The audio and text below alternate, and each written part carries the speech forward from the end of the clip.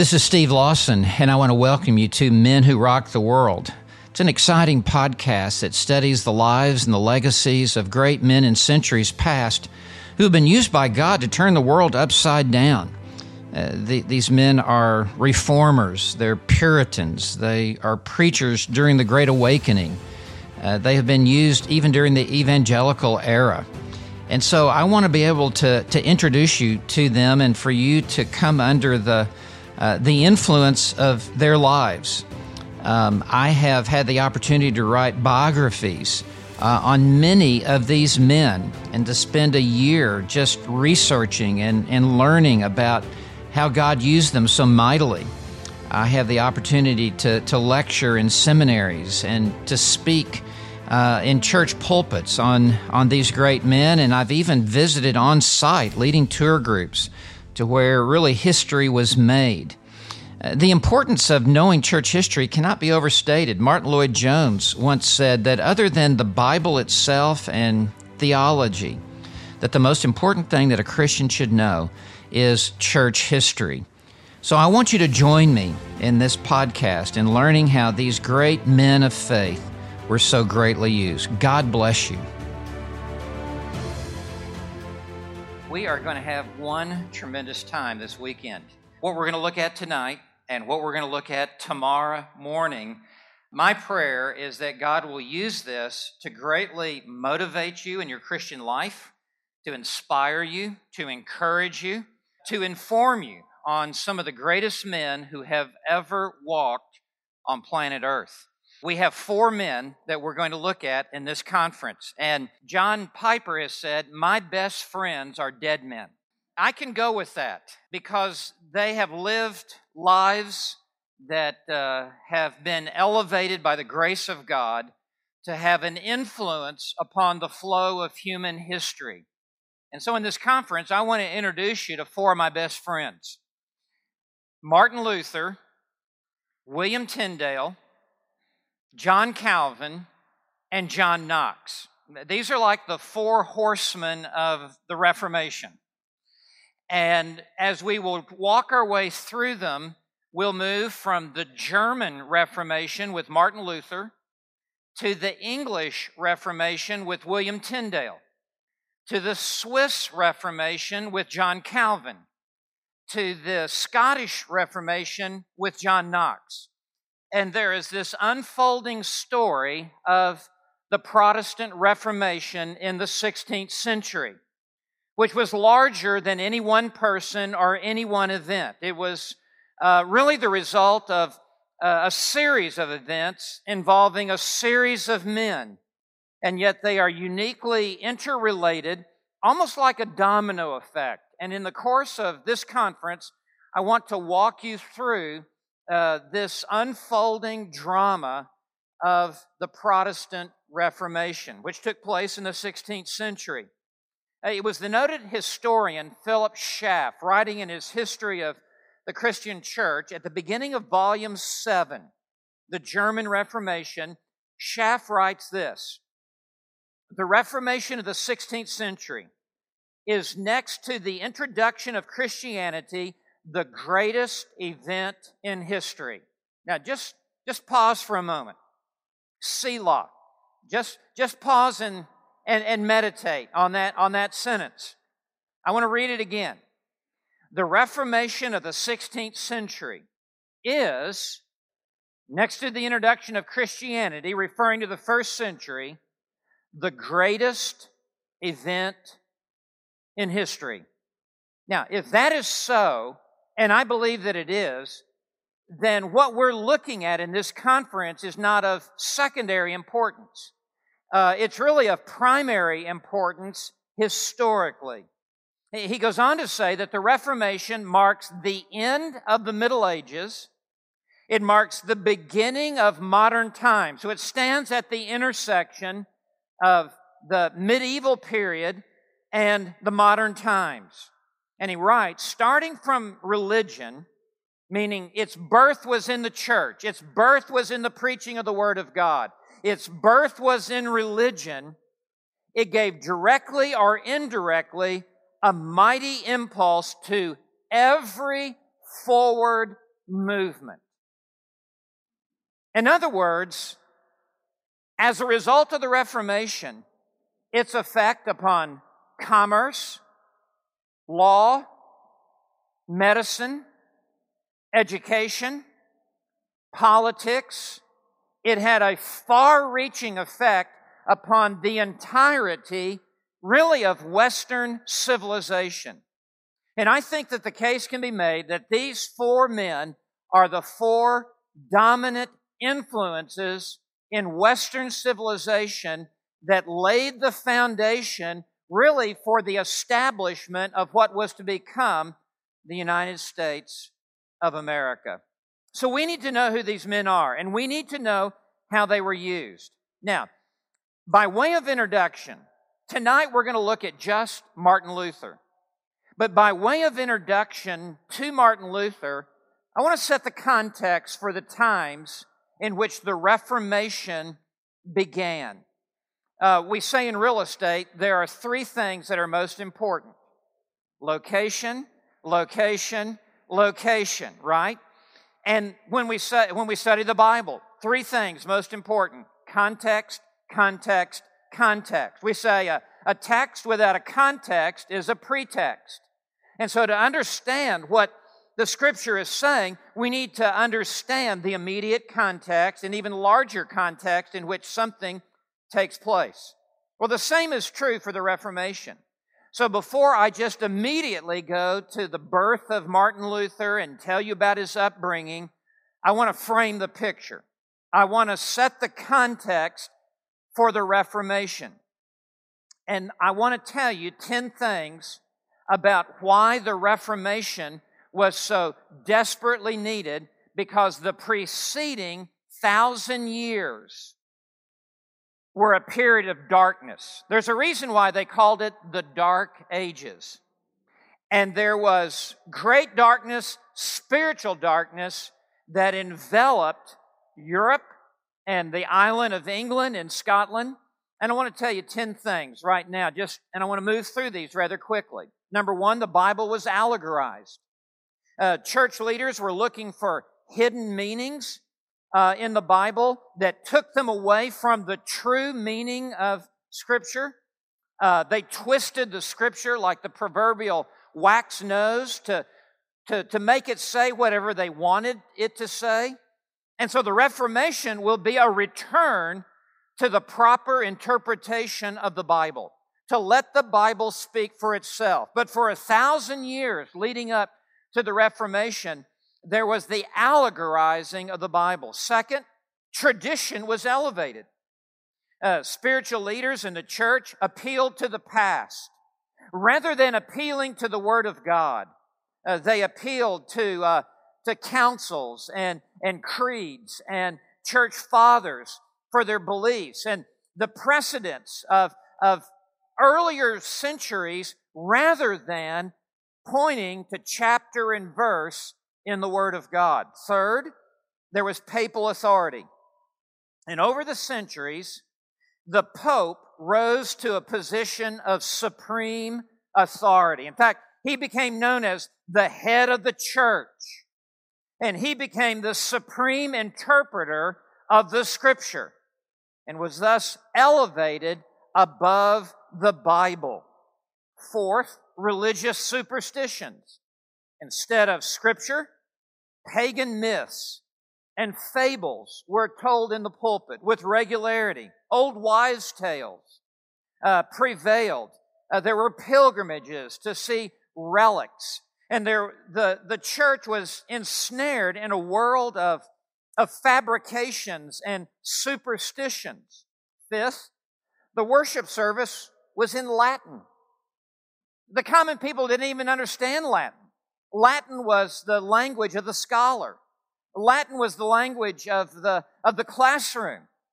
And the average farmer and merchant and hardworking common person didn't even understand Latin. So as they come to the worship service, they are unable to intelligently receive what was being said. Sixth, the pulpit was moved over to the side. Right now, there's a reason why this pulpit is right in the center of this building. One, it's so that every sight line intersects right here and with a Bible. But it was a statement that the pulpit is to be front and center in the life of the church, at the very epicenter of the church. Well, leading up to the Reformation, this pulpit was moved over to the side. In fact, there were two different pulpits.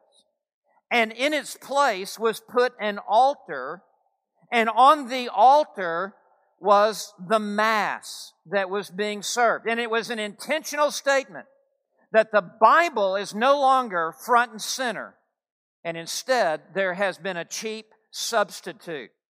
So that leads to number 7, Mass in the center.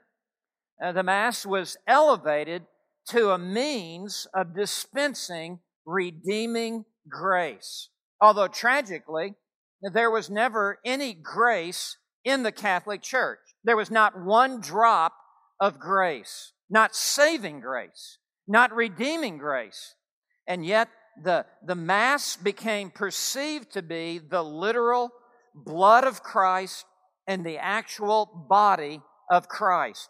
And that was a part of all of their superstitions. 8th, there was a scarcity of Bibles. Very few priests had even ever seen a Bible. And the common person could live their entire life and never even lay their eyes upon the written Word of God. Gutenberg will not invent the printing press until about 1454.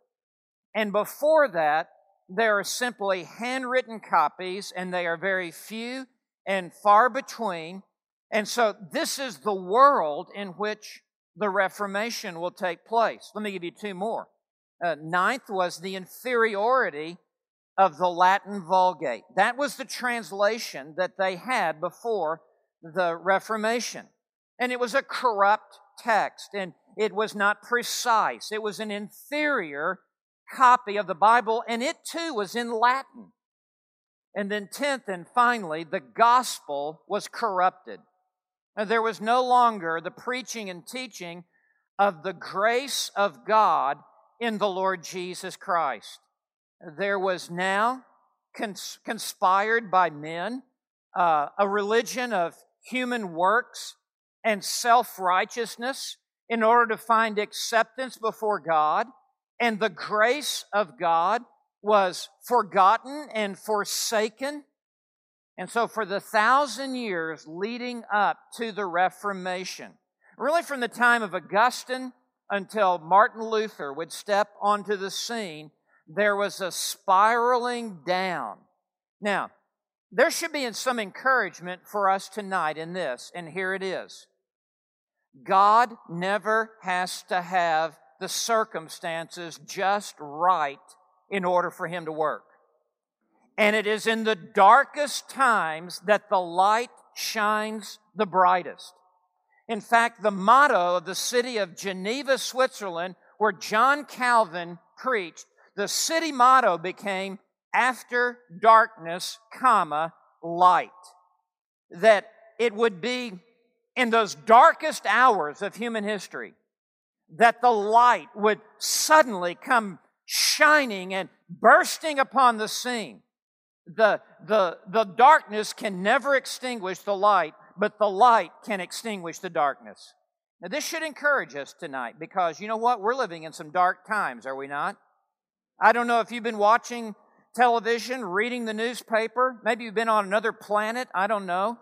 But things are spiraling down at Mach speed.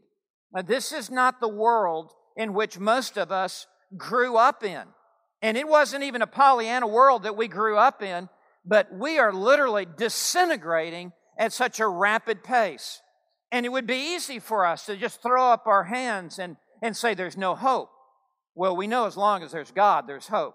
And as we study church history, we see that it is in those darkest hours that God often does His greatest work as He raises up men and women to champion His Word.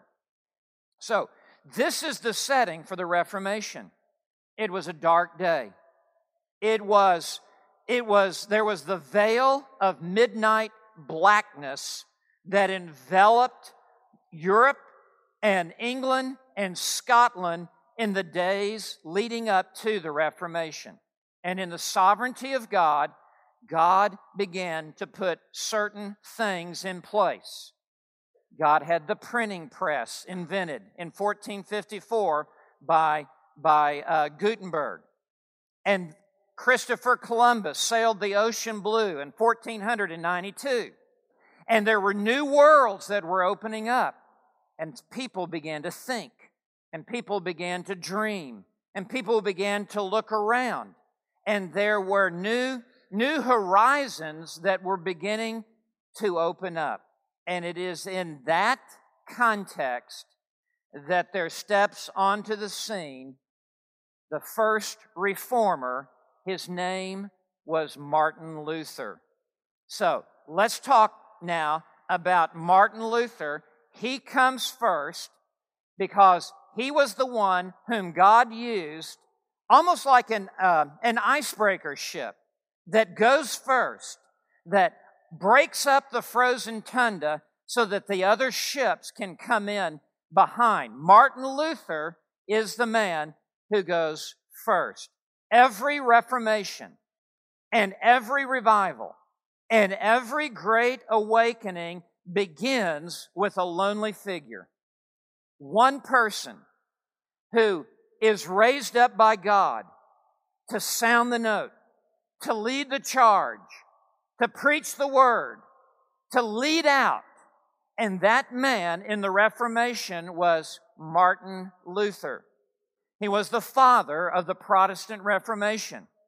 He was a giant of church history. He has been described as an ocean, meaning just the immensity of all that he accomplished. And with each of these reformers, it can be said, they do the work of 20 men, 30 men, 40 men. They are industrious. They are indomitable. They are hard driving. And they are mightily used by God. He was a titanic figure of enormous proportions. He was a German Hercules, if he will.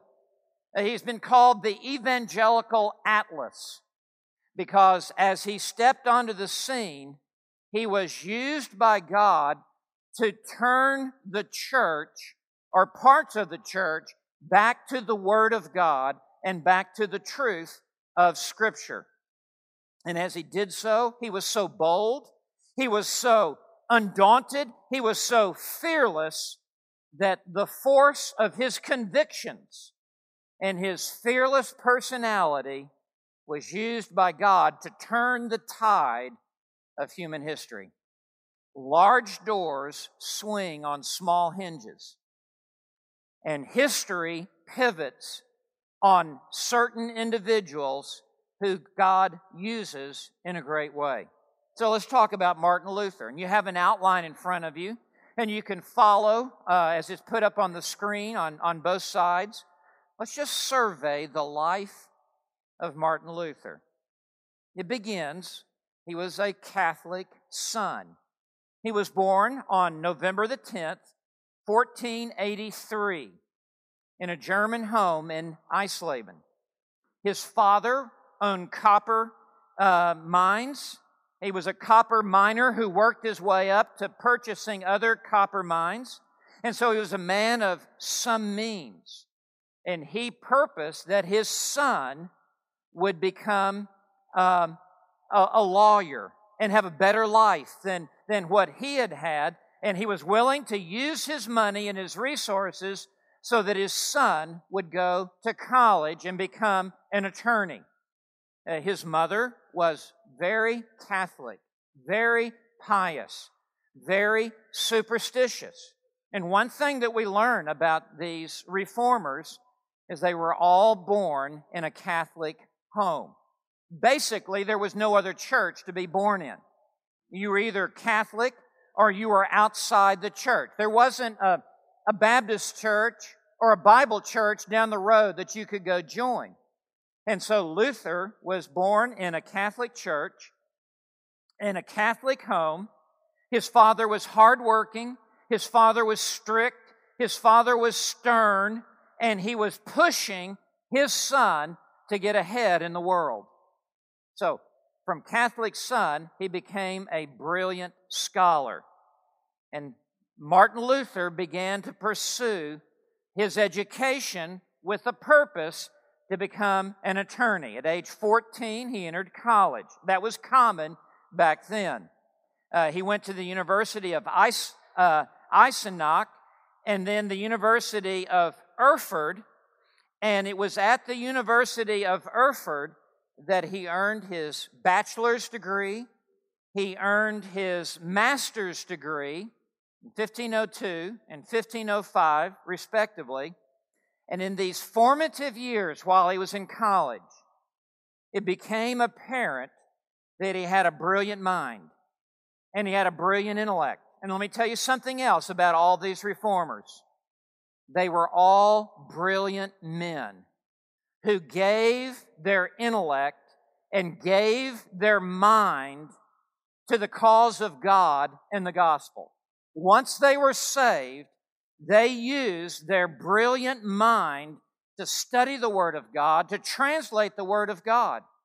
And I say that to exhort all of us here tonight, that we must be those who love God with all of our minds. And we must have a renewed mind. And it will be our depth of understanding of the Word of God and its application in our lives that will determine, really, in large measure, the impact of our lives upon this world. Well, Martin Luther was a brilliant man. And when he finished his master's, he began immediately to go to law school. And as he was studying in law school, he had been there 1 month. He went home for the weekend to be with his family. And as he is returning from home back to law school, he found himself in the midst of a thunderstorm. And there was a bolt of lightning that flashed, and it knocked him to the ground. And he was terrified. And it was like his whole life passed before him in that moment. And he made a brash vow, and he just cried out, and he said, "Help me, Saint Anna." She was the patron saint of the copper miners, that his father was a copper miner. So he just cries out, "Help me, Saint Anna, and I will become a monk." And so on the spot, as he's laying on the ground in the middle of, out in a field, he commits his life to become a monk. And the reason he does so is he is terrified of dying, as he almost did, and standing before God, and he knows that he has no basis to enter into heaven. So 2 weeks later, he became an Augustinian monk. That is in 1505. At the age of 21, he entered the most rigorous and austere Augustinian monastery. It was like signing up for the Marines. He wanted the hardest, the toughest, the greatest challenge, because in Martin Luther's mind, he's unconverted, he's lost, he's religious but lost. He wants to earn his way to heaven. He has this fear of dying without any certainty of heaven. And Martin Luther said in his writings, "When I was a monk, I wearied myself greatly for almost 15 years with daily sacrifice.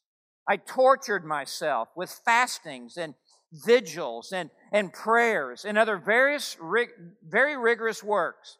I earnestly thought to acquire righteousness by my works."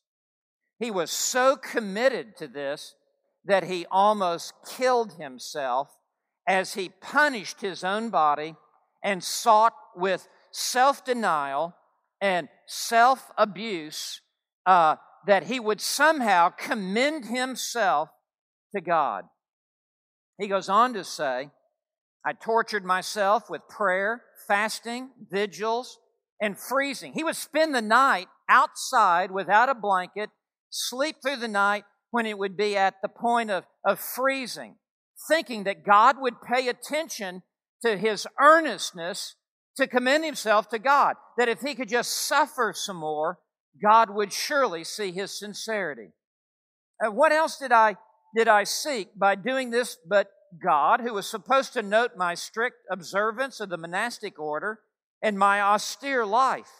I constantly walked in a dream. In other words, I was living a fantasy and lived in real idolatry. For I did not believe in Christ. I regarded him only as a severe and terrible judge. Close quote. So no matter how much he sought to earn salvation, Martin Luther could not ever be good enough.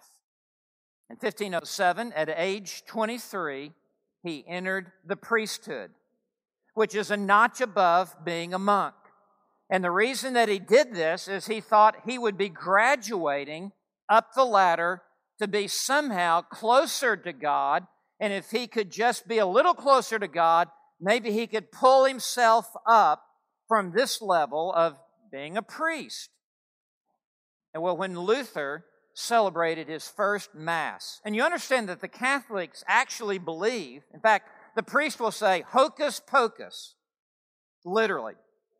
And suddenly the elements turn from bread and wine to the real body of Christ and the real blood of the Lord Jesus Christ that is continually flowing from his wounded side. And so as Luther comes to participate now in his first Mass, and by the way, no layperson could take the Lord's Supper. Only someone who is a priest and someone in the ministry could take of the Mass. As he came to the altar, and as he held the bread, and as he held the cup, believing it was the actual body of Christ, the actual blood of Christ, what blasphemy! He almost fainted, thinking that he had the actual blood of Christ in his hand. He said, I was utterly stupefied and terror-stricken. I thought to myself, who am I that I should lift up my eyes or raise my hands to the divine majesty? For I am dust and ashes and full of sin, and I am speaking to the living, eternal, and true God. Close quote. He understood how sinful he was. He understood how holy God is.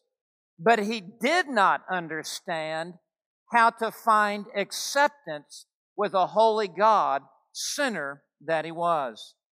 And so as an unconverted man, he continued to strive after a measure of righteousness in order to be accepted by God.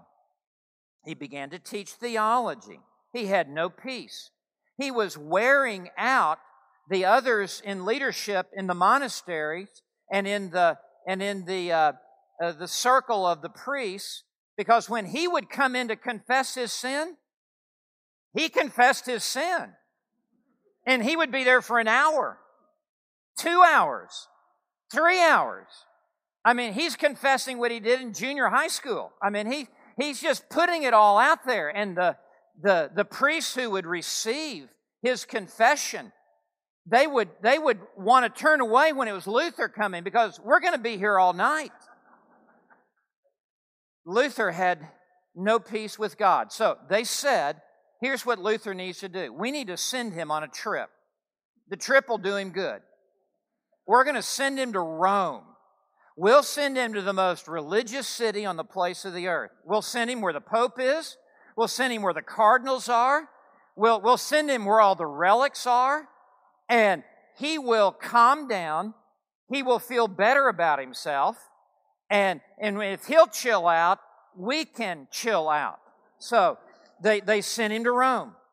And as he made this official trip to Rome, it had the very opposite effect of what they intended. Because as he came to Rome, he saw the immorality and the fornications of the Catholic priests. He saw the superstitions on steroids in Rome.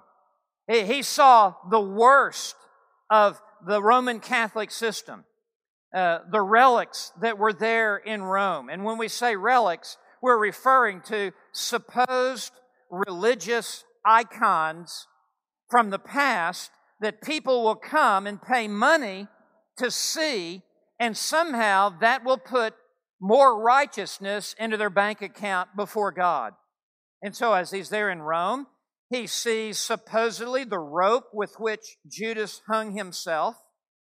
He saw supposedly milk from the breast of the Virgin Mary. He saw supposedly the burning bush that Moses stood before.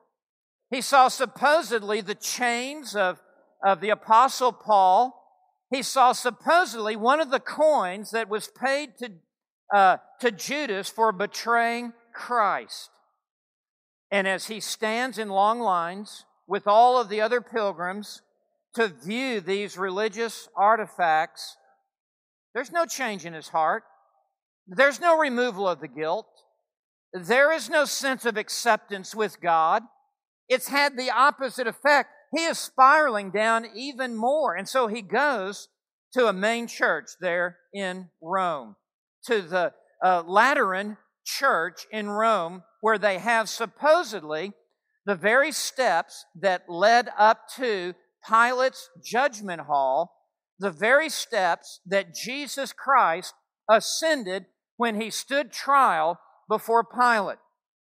And what they said in all of their vain religiosity and in their vain superstitions, that if you would crawl up these steps, they're called the Scala Scanta, the holy stairs, and with each step, if you'll kiss the step, and if you will repeat the Lord's Prayer, and if you'll do this 28 times, and when you get to the top, you will have made more deposits into your account to try to work your way up to God. And I've been there. I was there just a couple of years ago, and there are still people on their hands and knees in the bondage of spiritual blindness, crawling up these same very stairs that Martin Luther stood before, and seeing poor people, seeing widows, seeing cripples, still crawling up these steps as if it is a stairway to heaven to work their way up. So Martin Luther,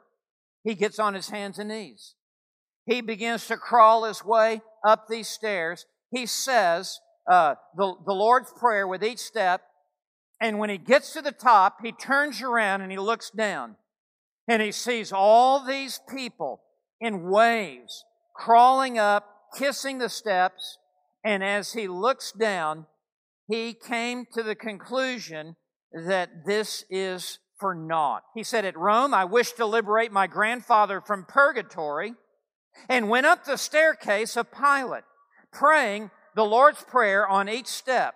For I was convinced that he who prayed this could redeem his soul. But when I came to the top step, the thought kept coming to me, who knows whether this is true?" Well, he knew in his heart this was not true. And so he returns back to Germany, despondent, discouraged. He does not know God. He has no acceptance with God. And as he returns to Erfurt, he is transferred to the University of Wittenberg. I had the privilege of being at the University of Wittenberg just a couple of months ago and being able to preach the Word of God there and be able to minister there. And it is still there in a functioning university. And Martin Luther, as he begins to teach at the University of Wittenberg, he will be there for the rest of his life. He will be there for 34 years. He receives his Doctor of Theology, and he becomes professor of Bible at the University of Wittenberg. And this is what he teaches. He teaches the book of Psalms. He teaches the book of Romans. He teaches the book of Galatians. He teaches the book of Hebrews. He is religious up to his eyeballs, and has no saving relationship with God through His Son, the Lord Jesus Christ. And what an example this is to us, that it is possible to have a head full of Bible and to have no saving relationship with God through Jesus Christ. At this time, Luther begins to preach, and he filled the pulpit at the college church. He is still unconverted and does not know the Lord. And so while he is here at the University of Wittenberg, and while he is preaching the Word of God, and while he is fully engaged in serving God, yet far, far away from God, there comes a man, Johann Tetzel, into Saxony, which is a part of Germany. He has been sent by Rome because they need more money. Imagine that. And they want to build bigger buildings. And they're going to ride on the backs of the poor and those who are superstitious. And they send Tetzel into the area, the basic area where Martin Luther is. And Rudolf Heinz writes, Tetzel was a superb salesman and knew how to arouse public interest. He started by entering town in a solemn procession with a papal coat of arms and a bull of indulgence, borne aloft on a gold-embroidered velvet cushion. A cross was set up in the marketplace, and Tetzel gave sermons on hell and purgatory and heaven. And he especially appealed to the consciences of his audience as he pointed out how they could aid their deceased parents in purgatory. Now, stop right there. This is one of the false teachings of the Catholic Church. They claim that not only is there a heaven, but a hell, there's also a halfway house. Yeah, there is something that's called purgatory. And that's where your family goes. They're in purgatory. And they are suffering in the flames. And it is these flames that are trying to purify them of their sins.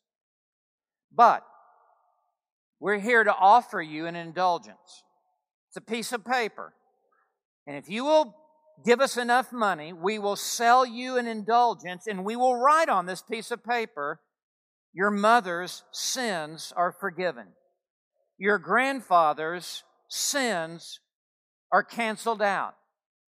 And when that occurs, when you give us the money and we give you the indulgence, your loved one will be released from purgatory where they are now suffering, and you are the key for them to go to heaven. You talk about the devil's lies. Well, Tetzel was selling these indulgences, and this is what he would say. And what a con artist he was. Do you not hear the voice of your wailing dead parents? And others who say, have mercy upon me. In other words, can't you hear them calling out to you right now from purgatory? Have mercy on me, have mercy on me. Because we are in severe punishment and pain. From this you could redeem us with small alms, and yet you do not want to do so. Open your ears, the father says to the son, and the mother to the daughter. We created you, we fed you, we cared for you. We left you with our temporal goods. Why are you so cruel to us?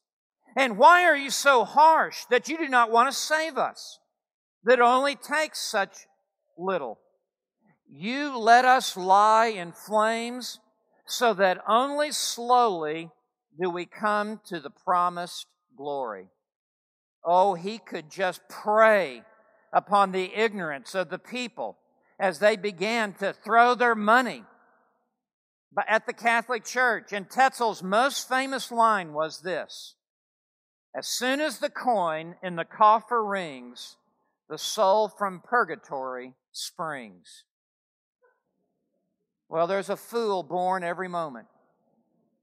And they were standing in line to buy these indulgences. Do you know they're still standing in line to buy these indulgences? Well, Martin Luther caught wind of this. And word came back to campus. Martin Luther is not a saved man. He's unregenerate at this point. But he can smell a rat a mile off. And he knows that this does not add up.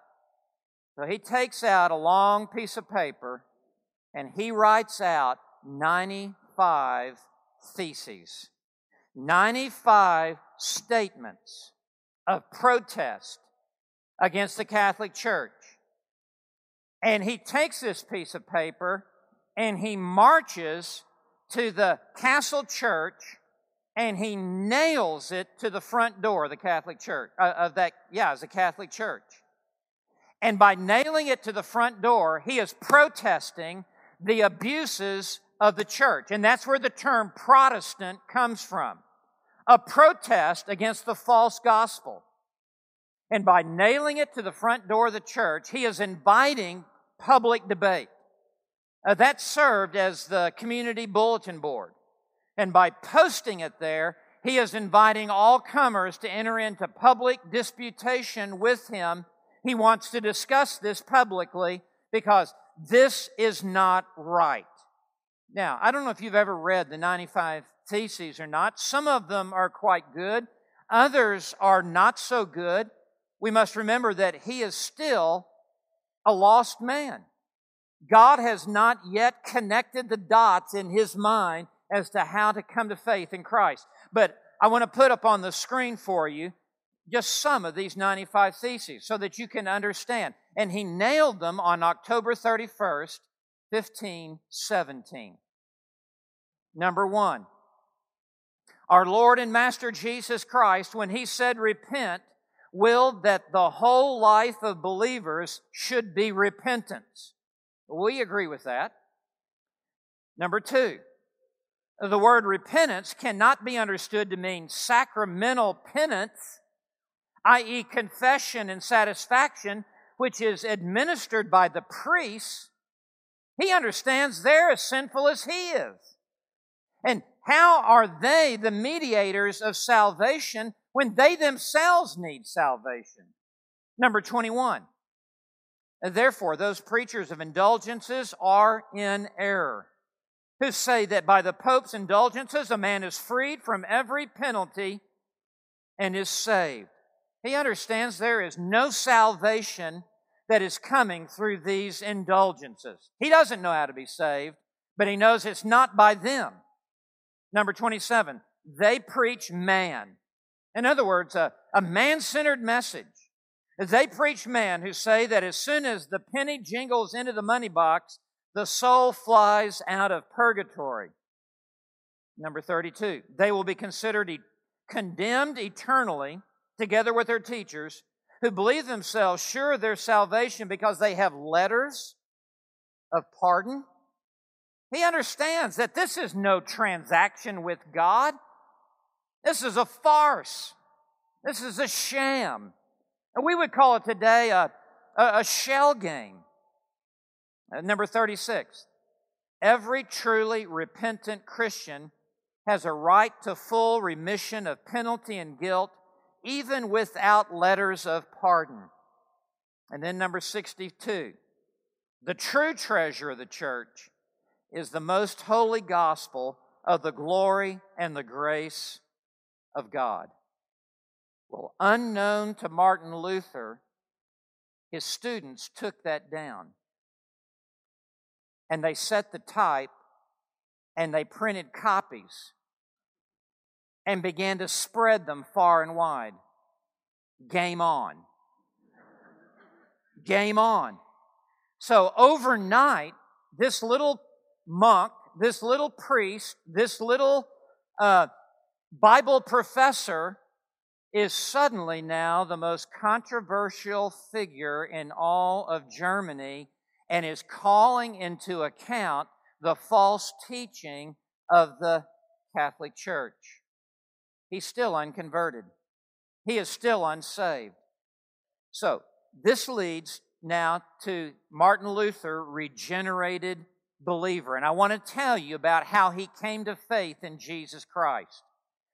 It happened in 1519. And he is in the Castle Church, which is the main church there in Wittenberg. And there is a huge tower in this Castle Church. And he's up in the tower by himself, almost like being in your study. And he has in front of him Romans 1, verse 17. The righteous shall live by faith. And he is meditating on this passage. And he is trying to understand how to be saved. Listen to his testimony. Parts of it we may put up, but I want you to hear his testimony. This is so good. Meanwhile, in that same year, 1519, I had begun interpreting the Psalms once again. Remember, I said the first class he ever taught was the book of Psalms. He now is working his way back to teaching the Psalms in the classroom a second time. And he's a brilliant scholar, and he's translating it out of the original Hebrew. He's one of the few men in all of Europe that know the Hebrew language. Tyndale will come to Wittenberg and begin to learn the Hebrew language while he is there with Luther at this university. So he is interpreting the Psalms once again. He said, I felt confident that I was now more experienced, referring to interpreting the Bible, since I had dealt in university courses in St. Paul's letters to the Romans, to the Galatians, and to the Hebrews. I had conceived a burning desire to understand what Paul meant in his letter to the Romans. But thus far, there stood in my way that one word, which is in chapter 1. The justice of God, meaning the righteousness of God, is revealed in it. I hated that word, justice of God, righteousness of God, which by the use and custom of all my teachers, I have been taught to understand as referring to a formal or active righteousness, as they call it. That righteousness by which God is righteous and by which He punishes sinners and the unrighteous. I, blameless monk that I was, felt that before God I was a sinner with an extremely troubled conscience. I could not be sure that God was appeased by my satisfaction. I did not love, no, I hated the righteous God who punishes sinners. In silence, if I did not blaspheme, then certainly I grumbled vehemently and got angry at God. And I said, isn't it enough that we miserable sinners, lost for all eternity because of original sin, are oppressed by every kind of calamity through the gospel, and through the gospel that threatens us with His justice and His wrath? In other words, we're going to hell. Can't God just leave us alone without threatening us every step of the way through life with this gospel? Just let us go to hell without continually threatening us. This is how I was raging with wild and disturbed conscience. I constantly badgered Paul about that spot in Romans 1 and anxiously waited to know what he meant. I meditated day and night on these words until at last, by the mercy of God, now listen to this, I paid attention to the context. Remember, a text without a context is a pretext. The righteousness of God is revealed in it, as it is written, the just shall live by faith. I began to understand that in this verse, the justice of God, and by that he means the righteousness of God, is that by which the righteous person lives, and here it is, by a gift of God that is by faith. I began to understand what this verse means, that the righteousness of God is revealed through the gospel, but it is a passive righteousness. By that he means, I'm not active.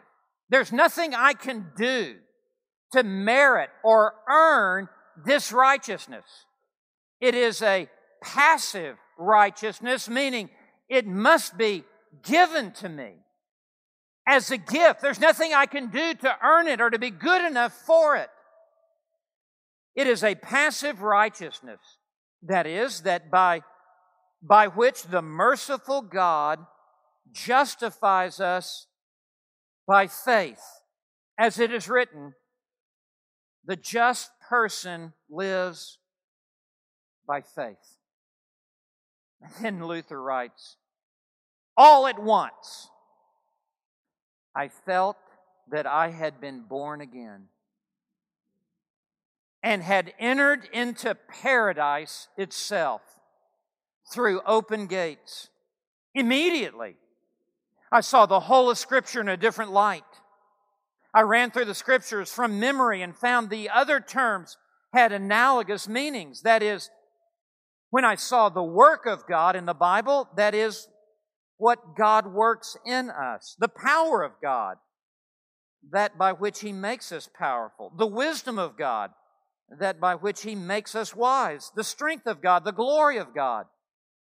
He had been reading the Bible upside down, backwards, in a dark room with his eyes closed. That's a lot to overcome. And once he understood that the righteousness of God is the righteousness that God gives and is received only by faith alone, in that moment, the entire Bible came alive. And the entire Bible now he understood. In fact, he goes on to say that this righteousness of God, he called it a foreign righteousness, an alien righteousness, meaning it's foreign to us as sinners. It's alien to us. It's come down from another planet. It's come down from another realm. It's come down from heaven above, from God to us. Luther was dramatically converted. And as he was dramatically converted, he began to preach two kinds of righteousness. There's man's self-righteousness, and there is God's alien righteousness or foreign righteousness that is given as a gift and received by faith. And Luther said in his sermon, as he began to preach on this, through faith in Christ, therefore Christ's righteousness becomes our righteousness. And all that He has becomes ours. Rather, He Himself becomes ours. That we receive Christ Himself, and we receive the righteousness of Christ, and it is all by faith. And Luther began to preach this, and Luther began to stir things up, and Luther began to shake things up, so much so that Rome began to catch word of what Luther is doing. It's killing sales of indulgences, for one thing. I mean, they've taken a nosedive. So we're going to have to deal with Luther. And so Rome called for a public debate. Oh, Luther loves public debates. He lives for public debates. And so in Leipzig, Germany, it's where Bach wrote so much of his music. There was what was called the Leipzig Disputation. And this is under bold debater. And in 1520, Luther now steps onto more of a national scene, and he will debate Johann Eck. It's a 20-day debate. From June 27th to July 16th, 1519. There is another man who is sympathetic with Luther, Karlstadt, who is there to begin the debate, and Luther shows up a couple days late, coming from Wittenberg. And when Luther steps into this disputation, he just takes over. He has a command of the Scripture. He has a knowledge of the Scripture. He has a mastery of the Scripture. He has a knowledge of church history. He has a knowledge of the church fathers. He has a knowledge of the Roman Catholic Church. He's been a monk. He's been a priest. He's playing with a full deck. he has everything at his disposal. And as Luther steps into this debate, he said some of the most controversial things that anyone on planet Earth could have said at this time. Luther said, I assert that a council, referring to a church council that would draft a doctrinal statement, I assert that a council has sometimes erred and may sometimes err. No one's had the audacity to say this.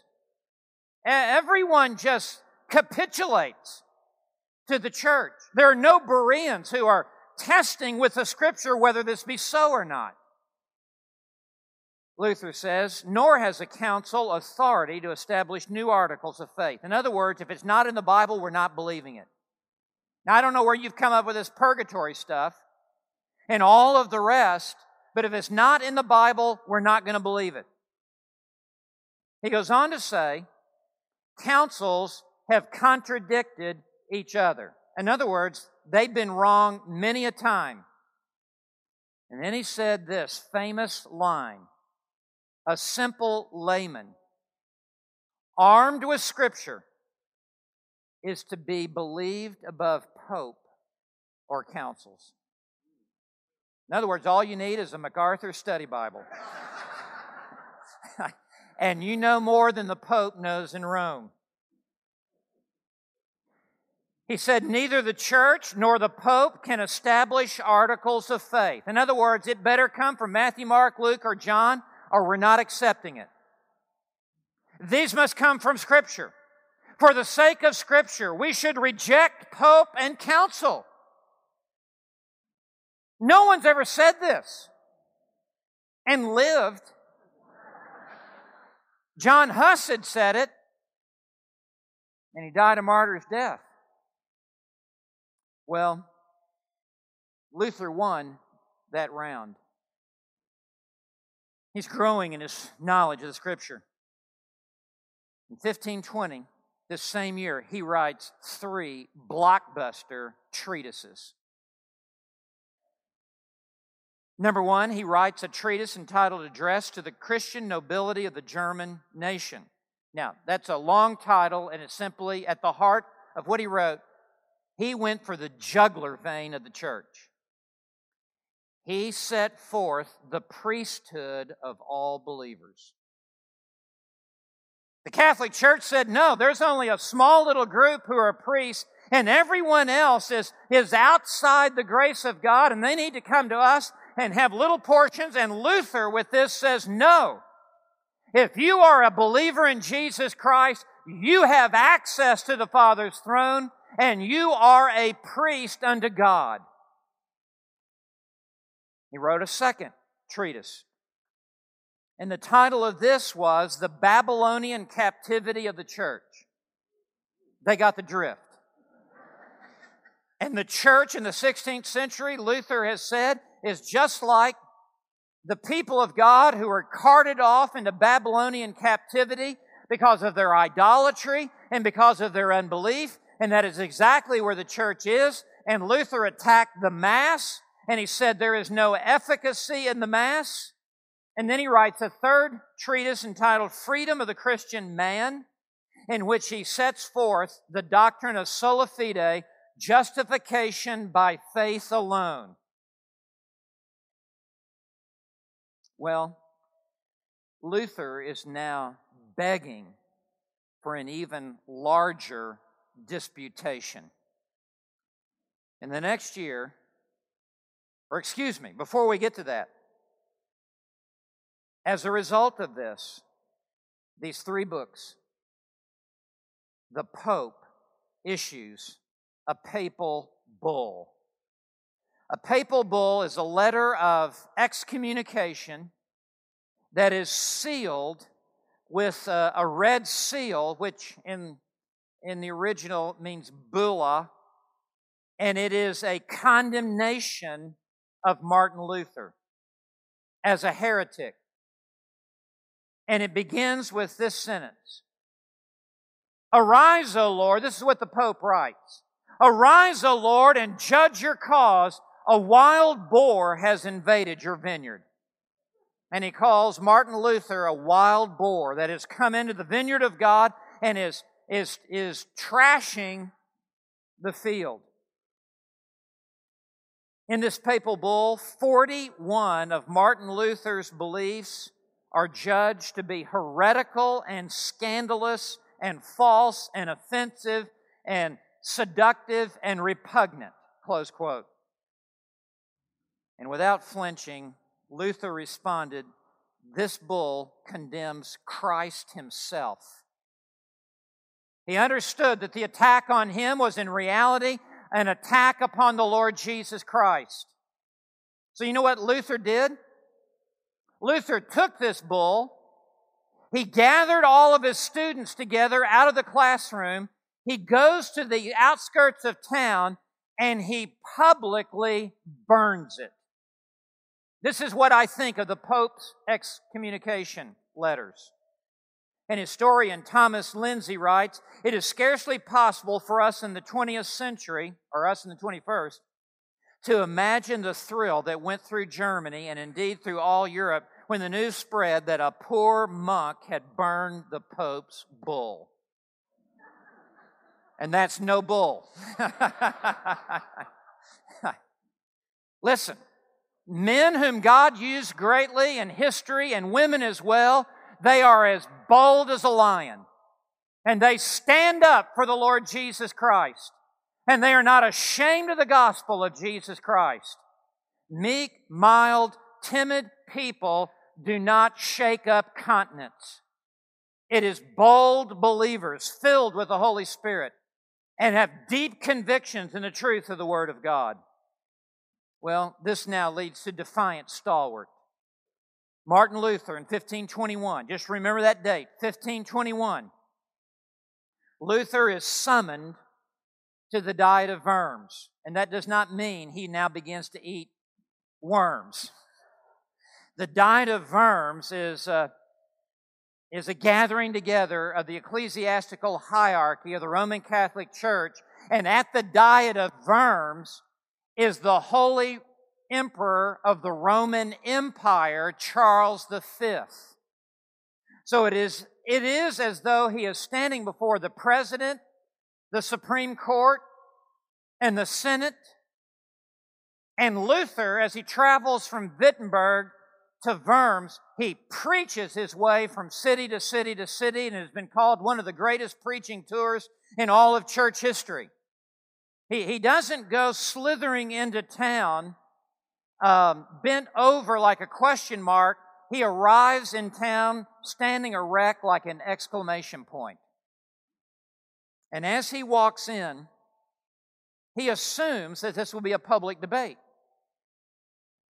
and that he can make his points, and surely the church will repent and change their mind and see the truth of the Word of God. He has little idea that this is a heresy trial. So, a different Eck is the prosecuting attorney. He is the Archbishop of Trier. And Eck says this. I want you to hear this quote. "Martin Luther, how can you assume that you are the only one to understand Scripture? Would you put your judgment above that of so many famous men and claim that you know more than all they? You have no right to call into question the most holy Orthodox faith instituted by Christ, proclaimed by the apostles, sealed by the blood of martyrs, confirmed by the sacred councils, defined by the church, in which all of our fathers believed unto death, and gave to us as an inheritance, and which now we are forbidden by the Pope and the Emperor to discuss, lest there be no end to debate." In other words, who do you think you are, Martin Luther, to stand against 1,000 years of tradition of the church? Eck then asked him two questions. There was a table in the middle of the room. Luther stood on one side, Eck stood on the other. Between them are all of Luther's writings. Two questions. Number one, Luther, are these your books? Number two, will you repent? Luther understood the enormity of the moment. He understood that how he answered this would have a far-reaching effect. And he understood that his neck was on the line. He asked for the night and to appear the next morning.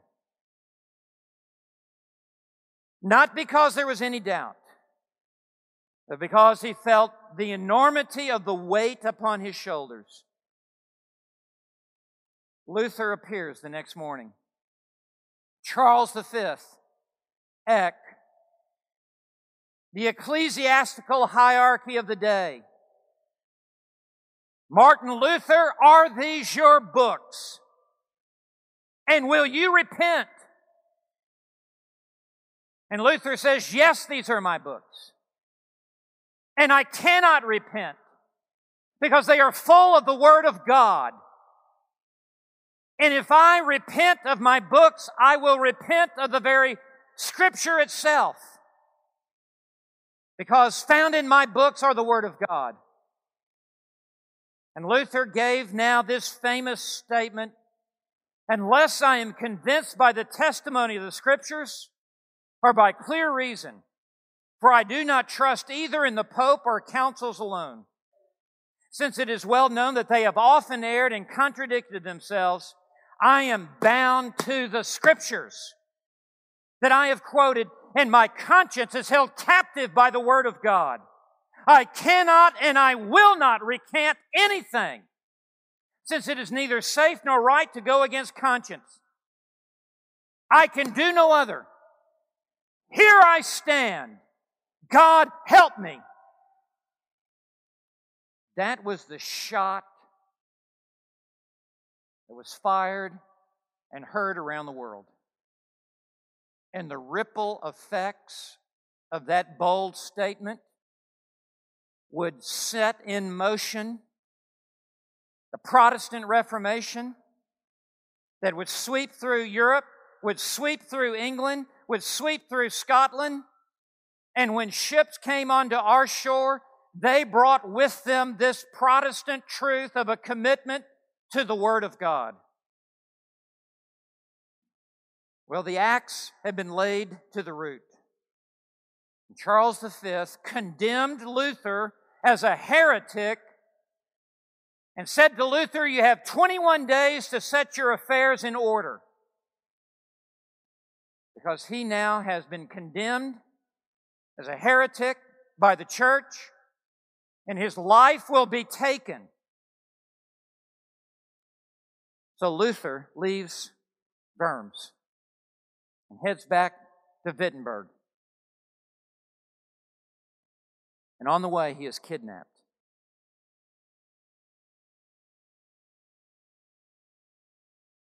And a bag is put over his head. And he is taken where he cannot see. And it is his friends who know if he goes back to Wittenberg, he is such a marked man, he will die within days. They take him to the Wartburg Castle. And there he will be for almost a year in seclusion, hiding by the seclusion of his friends. And Martin Luther is such an industrious man. He is such an active man. He is a doer. He is not a sitter. He is not a spectator. He is a driver. He is an accomplisher. And as he is sitting in the Wartburg Castle, there has to be something for him to do. So he says, bring me the manuscripts of the New Testament. And by the strange providence of God, in 1516, there was pulled together by Erasmus for the first time the manuscripts of the New Testament from the Greek, copies of the original, and they bring them to Luther. And Luther sits in this castle and he translates into the German language the New Testament. At this point, there will be no turning back for the Reformation. Once you put a Bible into the hands of people and they can read for themselves and they understand we have been lied to for 1,000 years,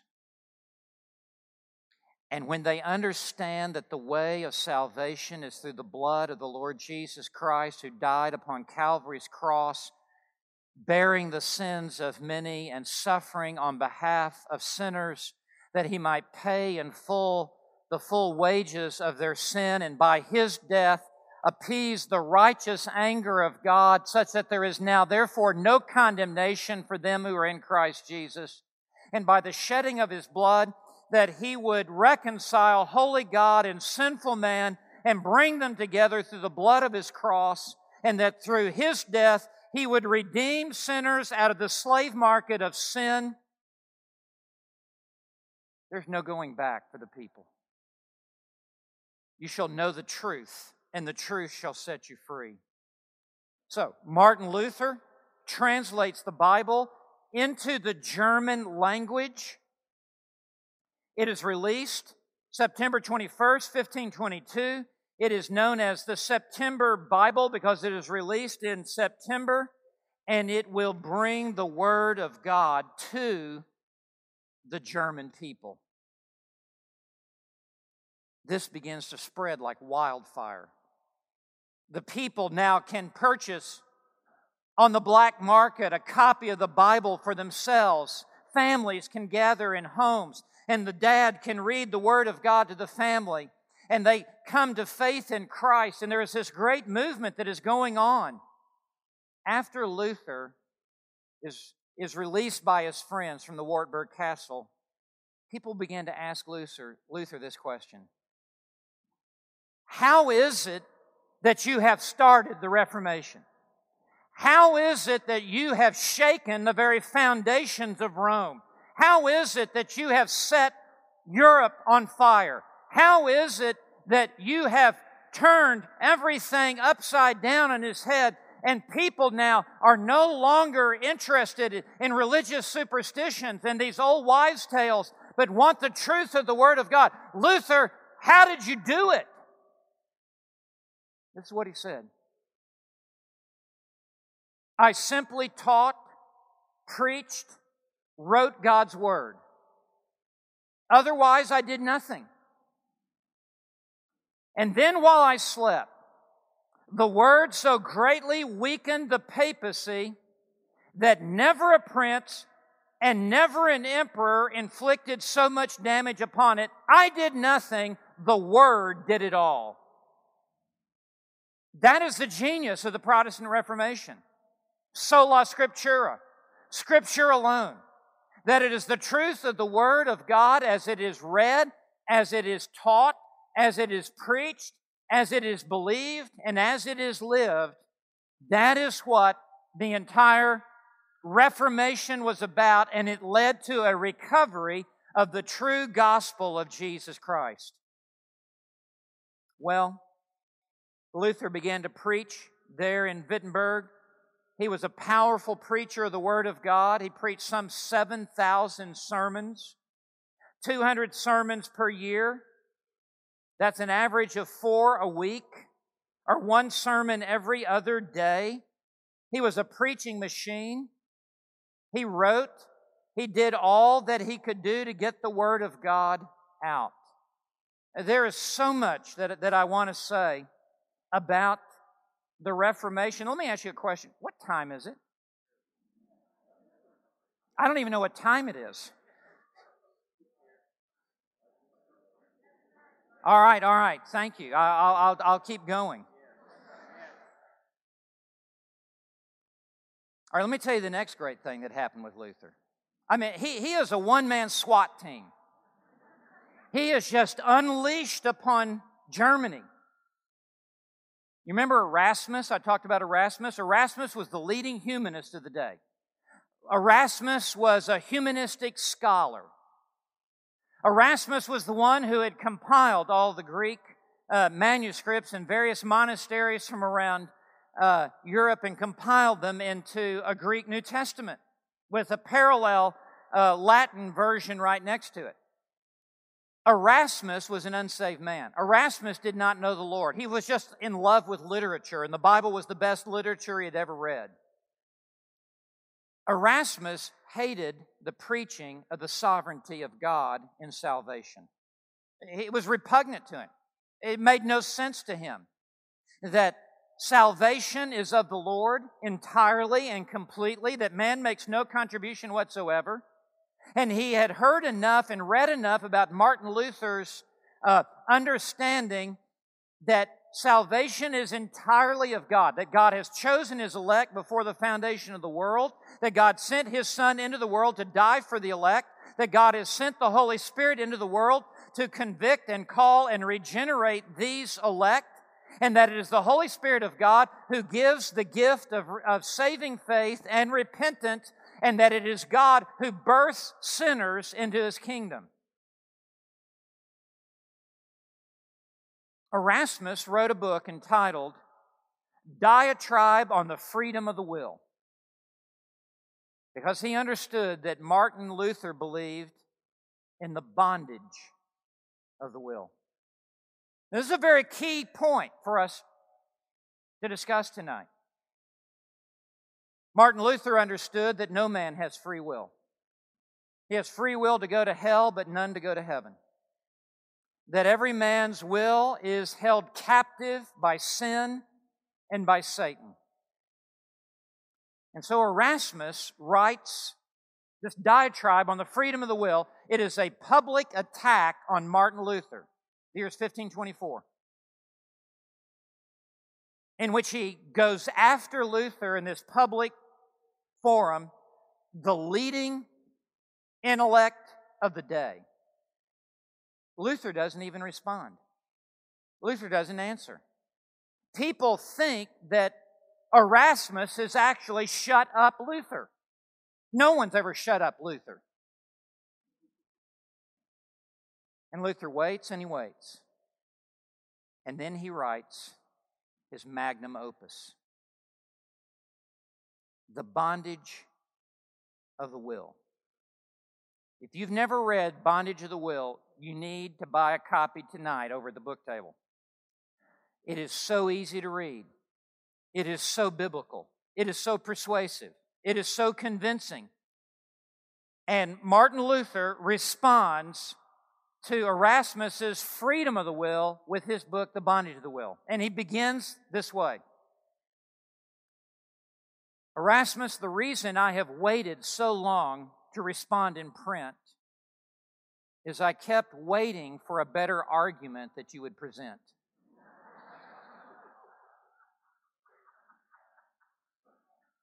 But I am now left to believe that this is the best that you can do.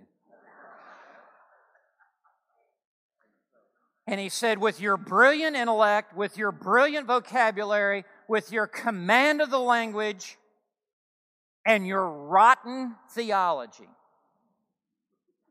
he said it is like serving dung on a silver platter. Unquote.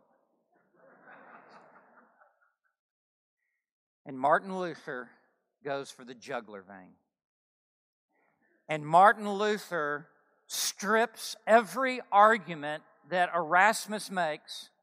And Martin Luther says, I have so many generals with so many soldiers at my disposal to rout you in this contest. All I need are 2 generals to call to the forefront, to the battlefield. I call now John and Paul. And with that, Martin Luther opens up the Gospel of John and teaches the doctrines of grace. And then he takes the book of Romans, and he takes the book of Galatians, and he just goes chapter by chapter, and unleashes the force of the Word of God upon Erasmus to show him the bankruptcy of his understanding that man has a free will when he is born in sin and bound in sin, when he is blind and cannot see, when he is deaf and cannot hear, when he is spiritually dead and trespasses in sin. What can a dead man do? I remember when I was in seminary and the day the professor asked that question, what can a dead man do? And a student from the back row yelled out, stink. A dead man has no free will. A dead man is unresponsive to the things of God. That is why God must initiate the work of salvation. That is why God must raise the sinner from the grave of sin and enable the sinner to believe upon Christ. In fact, God must give the gift of faith before the sinner can even believe. That is why Jesus is the author and perfecter of faith. For by grace you have been saved through faith, and that not of yourselves. It is the gift of God, not as a result of works, lest any man should boast.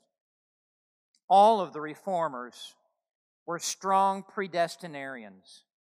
All of the Reformers were strong in the doctrines of grace. They had to be because they were strong in the Bible. And when you preach the Bible and study the Bible and learn from the Bible, there is no other position to which one may come. And so Martin Luther sets forth this extraordinary presentation. Let me just give you one quote from Bondage to the Will.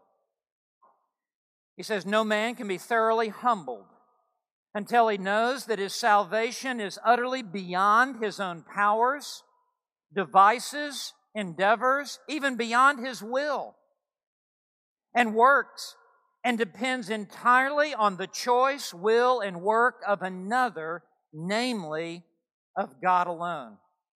For as long as man is persuaded that he himself can do even the least thing toward his salvation, he retains some self-confidence and does not altogether despair of himself, and therefore is not humbled before God, but presumes that there is, or at least hopes or desires that there may be, some place, some time, some work for him by which he may at length attain to salvation.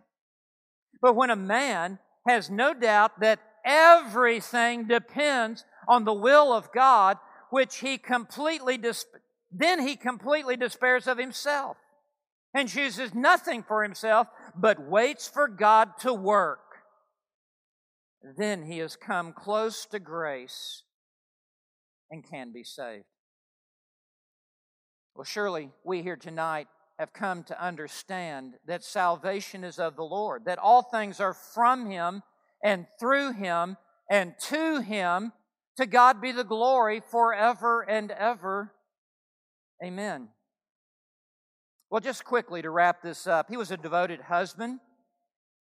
And Martin Luther became married at age 42.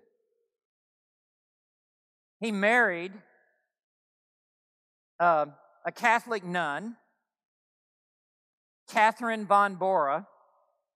He married her just to upset the Pope, is what he said. He said, "This feels so good to marry her, and especially with her being a nun." And he said, "I married her to make the devils weep and make the angels laugh." And he had a wonderful marriage. They had 3 boys and 3 girls. And there were so many people who wanted to spend time with Luther. He had a personality larger than Germany, that all the students just wanted to hang out at his house. And there were now people traveling to come see him from all around Europe and from overseas. They were coming from Scotland. They were coming from England. William Tyndale came from England to sit at his feet. Patrick Hamilton came from Scotland that we know of. That Elector John the Steadfast gave Luther the monastery. On the first floor alone are 40 rooms. It's now the museum in Wittenberg. You can go through his house, and they've converted it into a museum. And up on the second floor is where he would have dinner, and he would just invite everybody for dinner. The more, the merrier. And they would just discuss the Bible and discuss theology, and his students could ask him whatever question they wanted, and church leaders from around Europe would come. It was the place to be. And someone began to write down all these dinner conversations, and they are published now in what is known as Table Talk. And the Table Talks are the dinner conversations about God and the Bible and Christ and the Christian life and the church and discipleship and ministry. These were just the dinner conversations that Martin Luther was conversant in. He became a hymn writer. Martin Luther personally changed the worship service. Before the Reformation, the church service was awful. It had like 48 parts to it. Stand up, sit down, kneel, genuflex, candles, smelling, Latin, no sermon, homily. It was just a mishmash of nothing. And the Reformed worship service became marked by the centrality of the preaching of the Word of God, by the simplicity of the order, and now by the singing of theology. And in 1527, Martin Luther wrote what has become the church's fight song, "A Mighty Fortress is Our God." And the backdrop to this writing of this is very interesting, because it was the most difficult and demanding and discouraging year of Martin Luther's life. He did not live an easy life. And in 1527, the weight of the entire Reformation he felt was on his shoulders. And the Black Plague was spreading through Europe. And it was spreading through Saxony. And people were dying by the droves. And Martin Luther had to make a very difficult decision. Will I leave Wittenberg for my own safety, or will I stay and minister to those who choose to stay? Martin Luther made the very difficult decision that he would stay. And he converted his home into what became virtually a hospital. And there were times at dinner that he would faint. And his students would have to gather him up and carry him to the bedroom and just drop him in bed. His own son, 2 years old, came down with the plague. And it looked as if there was no hope. And Martin Luther had bouts of despair. He wrote to Philip Melanchthon in this year, and he said, "I spent more than a week in death and in hell. My entire body was in pain, and I still tremble, completely abandoned by Christ. I labored under the vacillations and storms of desperation and blasphemy against God, but through the prayers of the saints, God began to have mercy on me and pulled my soul from the inferno below." Martin Luther clung to the Psalms, and he came to Psalm 46. And it so ministered to his own heart, he rewrote the words of Psalm 46. "A mighty fortress is our God, a bulwark never failing. Our helper, He amid the flood of mortal ills prevailing. For still our ancient foe does seek to work us woe. His craft and power are great, and armed with cruel hate. On earth is not his equal." He understood he was in the midst of spiritual warfare. And as he wrote this hymn, He was not sitting at Starbucks under contract as a recording artist, trying to come up with a tune. He was in the very valley of the shadow of death, clinging to God. And he wrote this great hymn that has become now one of the most famous, if not the most famous hymns of the faith. He wrote many other hymns, and the church began to sing. And Luther said, other than the preaching of the Word of God and the teaching of the Word of God, the greatest blessing of the church is to sing the Word of God. And that music is the great blessing of God upon His people. And that Christianity is distinguished as a singing people who give glory to God and sing from the depths of their soul.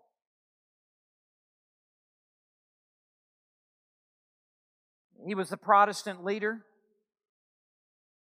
Time doesn't really afford us the opportunity to walk through how he led in many of the bouts and debates and discussions over the Word of God that transpired, but I want to come to the very end. The faithful warrior. He dies in 1546.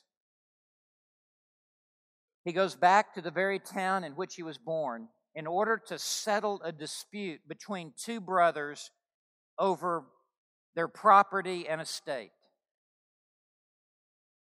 And he comes to preach the last sermon of his life. And Luther says he addresses the subject that if you have the Word of God, you have everything that you need to live your Christian life. And that there are those who are still wanting to look to other things, to relics, to superstitions. And he says, in times past, we would have run to the ends of the world if we had known of a place where we could have heard God speak.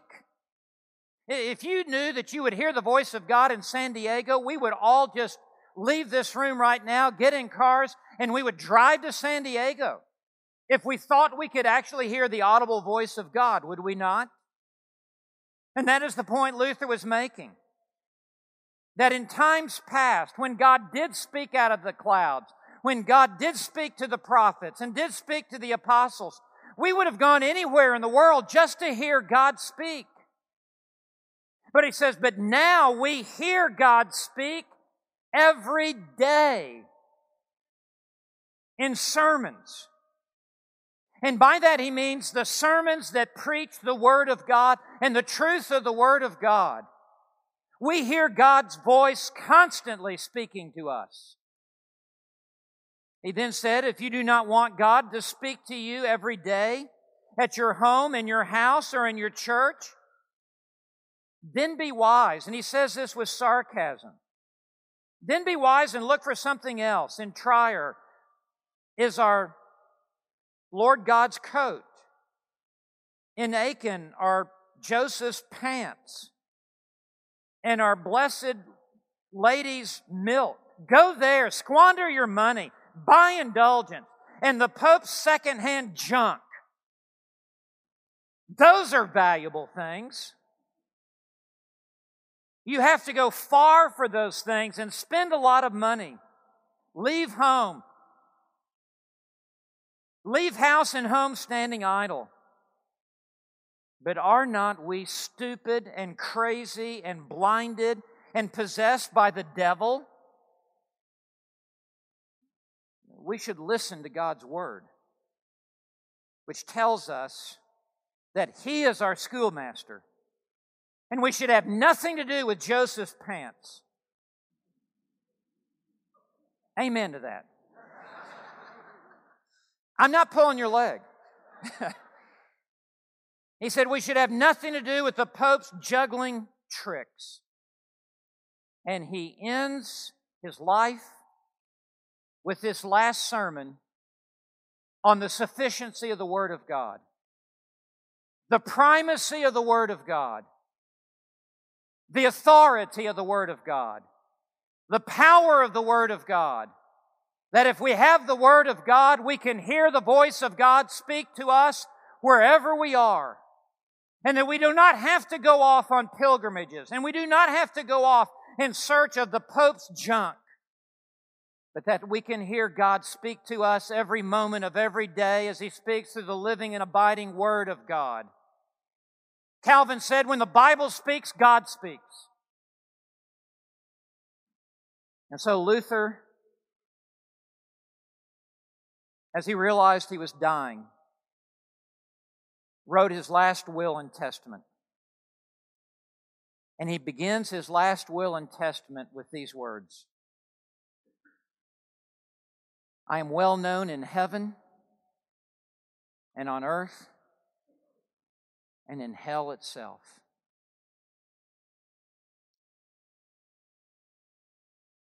He took confidence that his life had been so lived